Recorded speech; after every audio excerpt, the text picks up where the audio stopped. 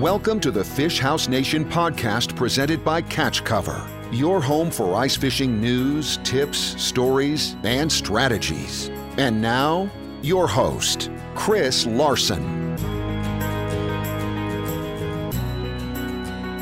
Hello and welcome to the Fish House Nation podcast. Today we are joined by Brett McComas.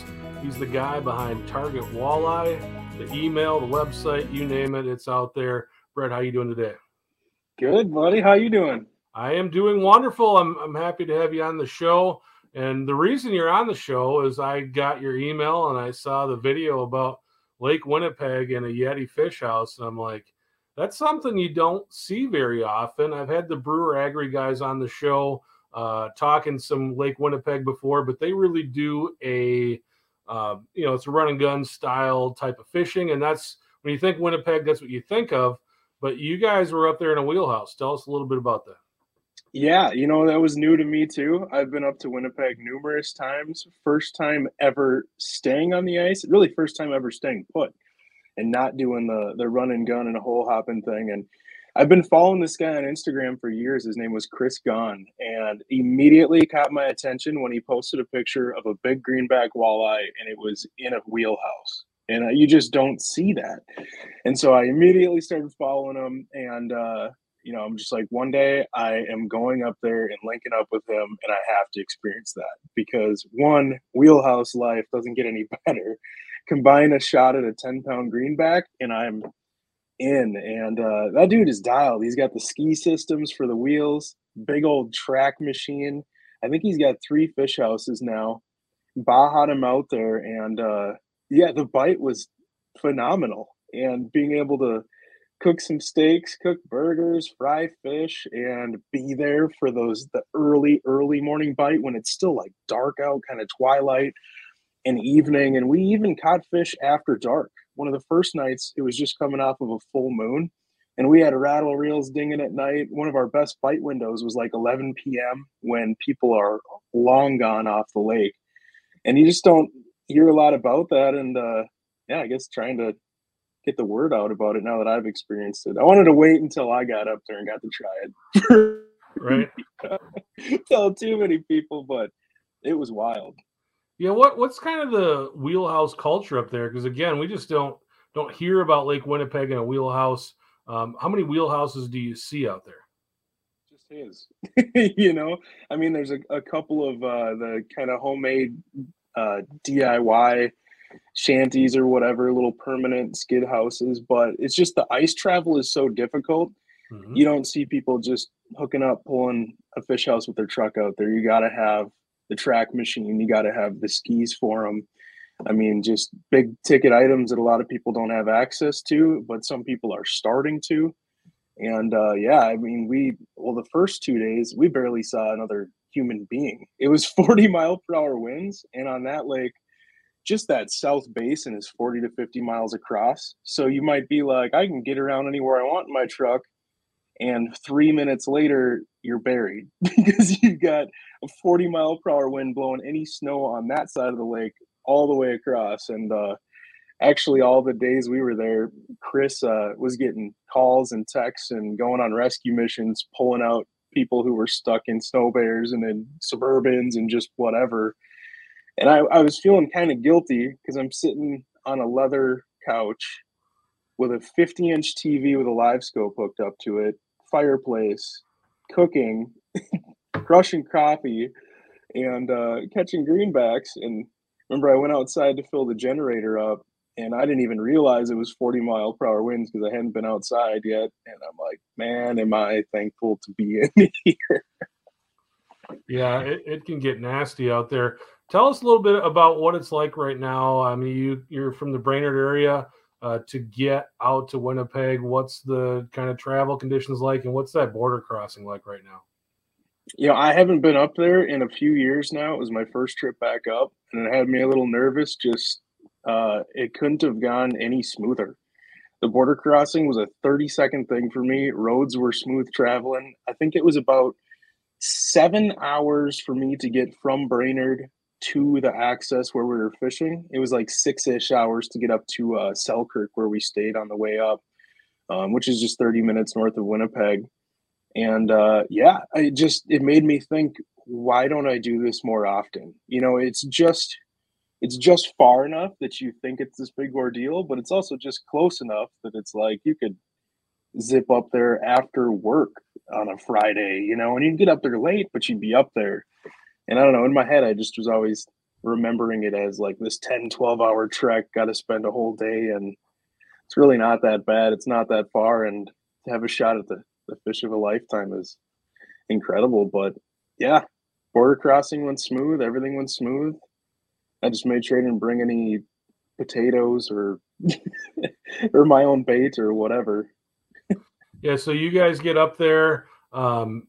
You get up there in the evening, and right away you're up there with Nick Linder, by the way, and the video is on the Target Walleye YouTube channel if you want to go check it out. If you don't subscribe to the email, if you don't subscribe to the email, you really should. We'll just throw that in there for you. But you guys, I mean, Nick bangs a huge one right off the bat, right when you guys get going. I can't even. I'm still speechless about that. I didn't even catch it, and in that moment, I'm like, this trip is set. I'm good. It was. We actually met him at the Access at like 6:30 a.m. and got an early start that day. And we're unloading gear. Literally, don't even have gear put away yet. But he already had, house warm, holes open, live scope on, and we're setting gear down. And it's like, there's 2 fish on the graph.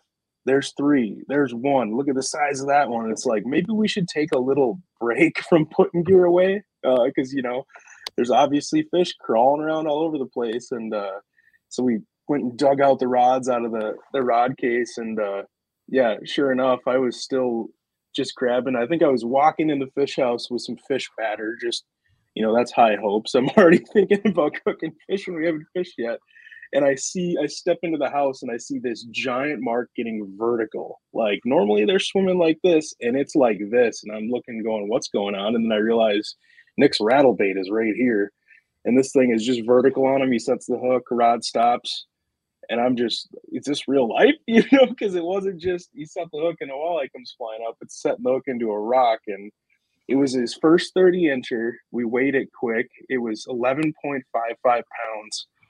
And that beautiful green hue. And it was so funny because on the drive up, Nick was like, man, it was just to catch that first 30. I've never caught a 30. And it's the first thing everybody asks you, and it's always, you haven't caught a 30-inch walleye, blah, blah, blah. I'm like, well, yeah, you got a shot at it. But I mean, I've been going up there for many years and I haven't caught a 30 up there. You get 28s and whatever, huge fish. And yeah, I mean, he was fishing for 5 minutes and caught that thing. And unbelievable. You just can't even make it up. Luckily, we had a couple of GoPros set up because we've learned that if you don't do that first, you're gonna miss. Something crazy always happens instantly on every trip. So you guys had the big 30, but let's talk a little bit about the size structure. You said you can go out in the 28s. You can catch those. But what about eater fish? Are you guys able to get into some eater fish as well?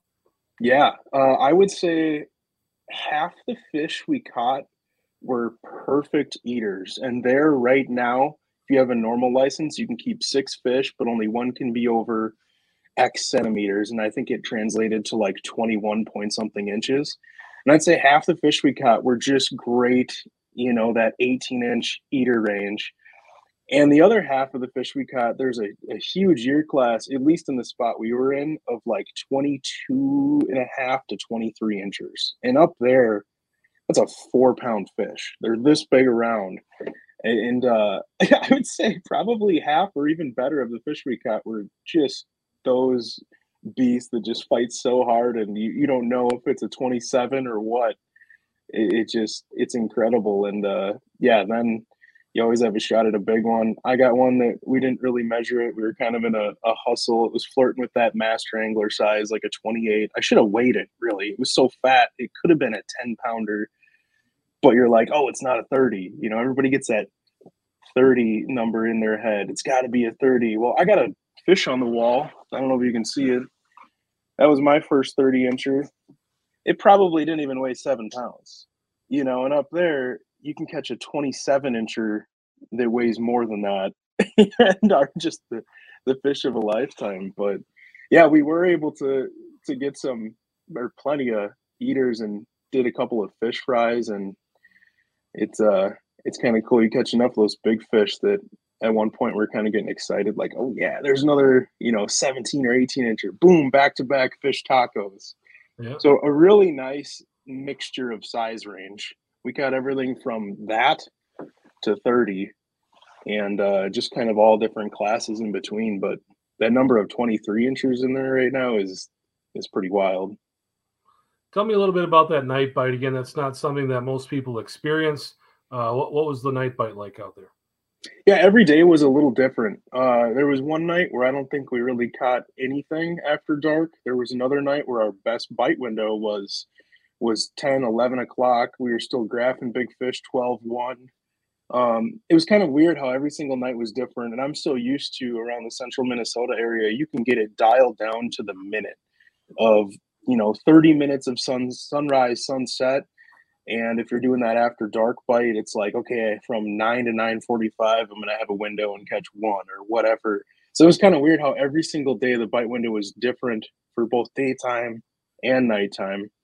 But yeah, we would stay up as late as we could if we were still graphing fish and catching them on rattle baits, and it slowed down a little bit as far as their mood.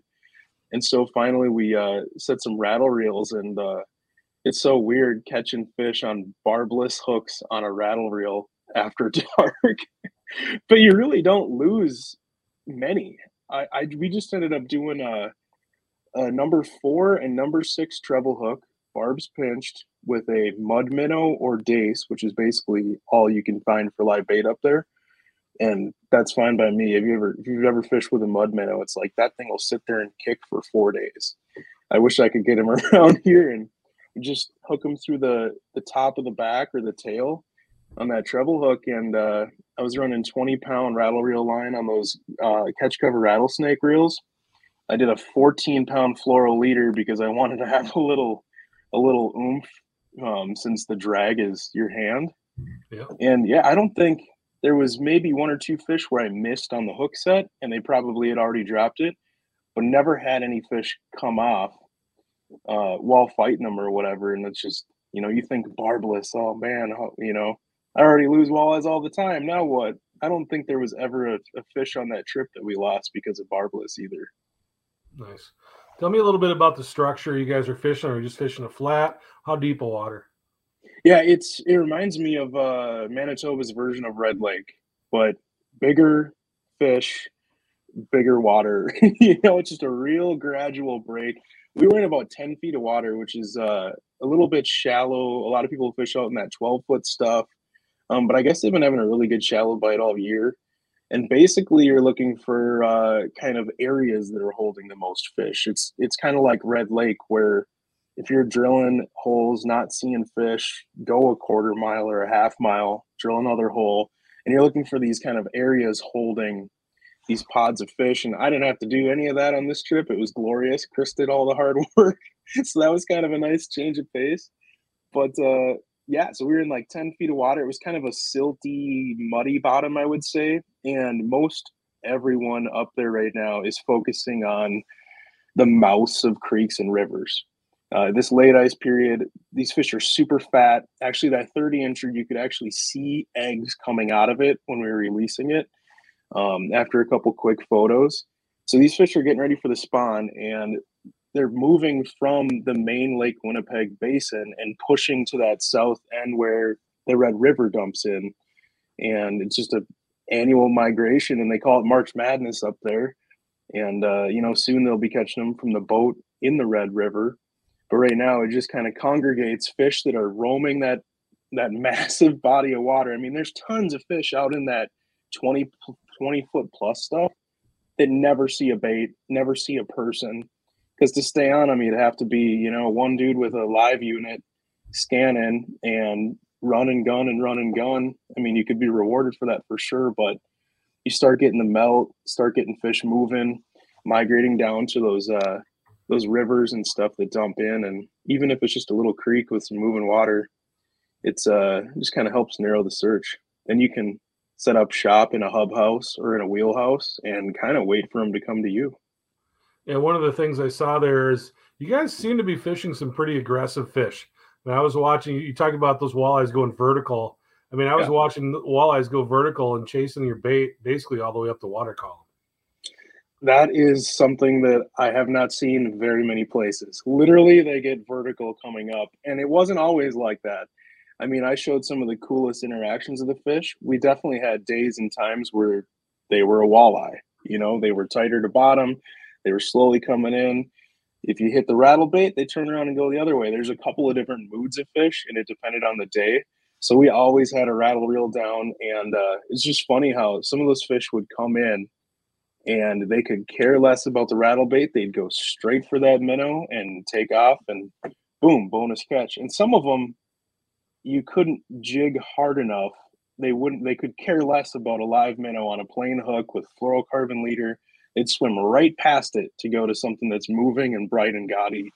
So it's funny how it changed hour by hour and day by day of what they wanted. There's really good bite windows, and there's times where you go a couple hours and you get turned down a few times. So we were just constantly changing baits, playing with stuff. That rattle bait bite is obviously by far my favorite. You know, it's just the rattle bait capital of the world for walleyes for ice fishing. And so I always tend to start there and then work backwards if I get turned down and go into a lipless crankbait that doesn't have rattles to see how they react to that. And that's kind of like a slab wrap type. It reminds me of a jigging wrap, rip and wrap hybrid. It's silent, but still has a little vibration. And if they eat that, I stick with it. If I get turned down on that, then I go to the jigging spoons. But the nice thing with, you know, having that rattle reel down is you can keep the big fun stuff in your hand longer, knowing that you got that backup plan. Yeah. You told me a little bit about your setup on your rattle reels. Tell me about the rods and lines and things you're using on your jigging rods. Yeah, I beefed everything up going up there. I was either using a 38-inch tuned-up custom rods Vulcan, which is a big, meaty, big fish, predator fish rod. And it's a glass rod, lots of shock absorber, but also has backbone. And I was running mono on both setups, 10-pound on that one, because I want a little bit of that stretch in the system between the rod being that glass mod fast action and mono line. Having that shock absorber was super nice because you're in shallow water with big fish and barbless hooks. So you need something in the system to give a little bit, but you need to keep constant pressure because the second that you lose that pressure is when they can throw the hooks. So I really liked having that Vulcan in my hand because I was in control. I could tell the fish which way it was going to go. And you'll see on those live scope clips how fast I get those fish right up to the hole. If you wait a second longer, that's where you get into trouble. As soon as they start getting, you know, perpendicular to the hole and you can't get their head turned up because it's so shallow, that's where you lose all your fish with barbless hooks because you just can't get them turned up with that steep angle. So I was leaning into them and getting them up. But if I was using smaller baits like the slab wraps or number 6 rip and wraps or spoons, then I was using a tuned up custom rods Commander. And it's, you know, by Minnesota standards, a really beefy rod. But it's a notch down from that Vulcan, but extra fast, medium heavy. I mean, you got power, and that's because you never know if it's going to be a 33-incher that weighs 14 pounds or an 18-inch eater. So I just bumped everything up on that setup. But my lighter setup, I had 8-pound mono, and I still did a 10 or 12-pound fluorocarbon leader, just because I like that little stiffer leader. The baits foul less. And if you get in that situation where they're kind of in the hole or you're trying to turn them, having that little beefier fluorocarbon leader is just some nice insurance. I'll actually use that little swivel as kind of a point to hold on to when I'm trying to get them turned up or trying to, like, you know, slide them into your hand to land them because they come up so hot. I mean, if you get them up in the hole in 10 feet of water in a couple seconds, it's like then they realize they're hooked and the fight is on. So it came back and hands were just all gnarly, using lots of super glue. Yeah, so, you know, you talked about Minnesota, and it's something like would drive me nuts when I hunt is when people go out west during the rut here. And it's like you're leaving on your trip when the hunt is really good here. And the cool thing about this trip is, you know, Minnesota in March, you know, you're going to be hard-pressed to find a place you can go catch walleyes. So you guys left at a time to go chase these big walleyes when you can't do it in Minnesota. Talk about that timing and just how that works out for you. The only thing that had me even a little bit hesitant was that the burbot spawn was in full go, the daytime bite, and I blocked that off of my calendar every year. I don't want to be anywhere but there. So that's why we chose where we did or when we did too, because the week prior was kind of like the best burbot bite. But yeah, with the rest of the game fish season being closed as of whatever it was, February 26th, it's like, what other options do you have if you want to set the hook and catch a fish that fights back? You know, you can sneak out and do some burbot fishing, chase panfish, or drive 7 hours and catch a new personal best walleye through 4 feet of ice. So it's really cool, and the bite gets, I mean, really good up there in March. The March Madness thing with all the fish starting to push towards the creek mouths and river mouth, and so it's just kind of like a double whammy. Our seasons are closed, theirs are open, and the fishing's just getting better, and the weather's getting better. But to be fair, they catch plenty of fish in January too. So, you know, and even February, you just might not be doing the rattle bait thing. You might be doing more spoons, but slow fishing by Manitoba standards is pretty good. One of the things I saw in the video a few different times, you're wrestling fish and the laptop's up on the countertop. So are you doing work while you're out there? I could not believe he actually had Wi-Fi. He's got something called Starlink in one of his houses and something else similar in the other one. And it was insane. I was not prepared for that, and I couldn't have been more thankful because, to get some work done. But it was kind of hard because I think my biggest fish of the trip, I was actually working on a target walleye email, kept, distracted watching the big screen and see this little flicker on bottom that looked like just a minnow or something. But just in case, I, slid the laptop over on the table, brought the rod around and shook the rattle bait a few times. And then what do you know, the little minnow all of a sudden starts getting this big. And it's like, that was middle of the day, catch a 27, 28 inch, whatever, like a 10-pound walleye while working on the computer hooked up to Wi-Fi. Like, man, I could just do this every day. That should just be, that's a way better office than this one. All right. Looked like you guys were eating pretty good out there too. Tell me about some of the meals. Oh, ridiculous. So Chris is a heck of a cook, and he did an incredible fish fry. He's got a buddy who owns a barbecue shop. I can't remember what it's called. I need to look it up. It's called Big Smoke, I think. But he had burnt ends and like all these sides, and he has them in these bags that you just boil. So they're like, you boil a pot of water, put these burnt ends in a bag, and let them soak in that boiling water for 20 minutes, and you'd swear they just came off the smoker after 12 hours on there. So that was a real special treat and really opened my eyes to the ease of meals. You can have burnt ends and all you got to do is boil water, and you don't have to clean up a pan or anything instead. But I mean, we also had to throw a couple of big 1-pound ribeyes on there. That's kind of like a wheelhouse tradition for me. And burgers, bacon and eggs in the morning. I mean, we came back a lot heavier than when we left for this trip. So they put those bumper stickers on the back of those wheelhouses that say heavier out. Yes, exactly. It's got to be one of the reasons. Yeah, there you go. The other thing I wanted to ask you about is the video is pretty much shot, it's starring you. So, you don't have a whole lot of Nick in there. Is there another version coming out that's got some Nick in it? Yeah, he probably caught more fish than I did. But yeah, he's going to have his own video, and that's why you just saw a little preview of that 30-incher. I didn't want to steal all his limelight with the fights and the hook sets. But yeah, he actually, when he caught that 30, within 10 minutes after that, he also caught like a 24, 25-incher, 23. It was just boom, boom, boom. So, yeah, he's going to have another video coming out of a bunch of his catches. And actually, I've got a couple more coming out. That was just one of the days.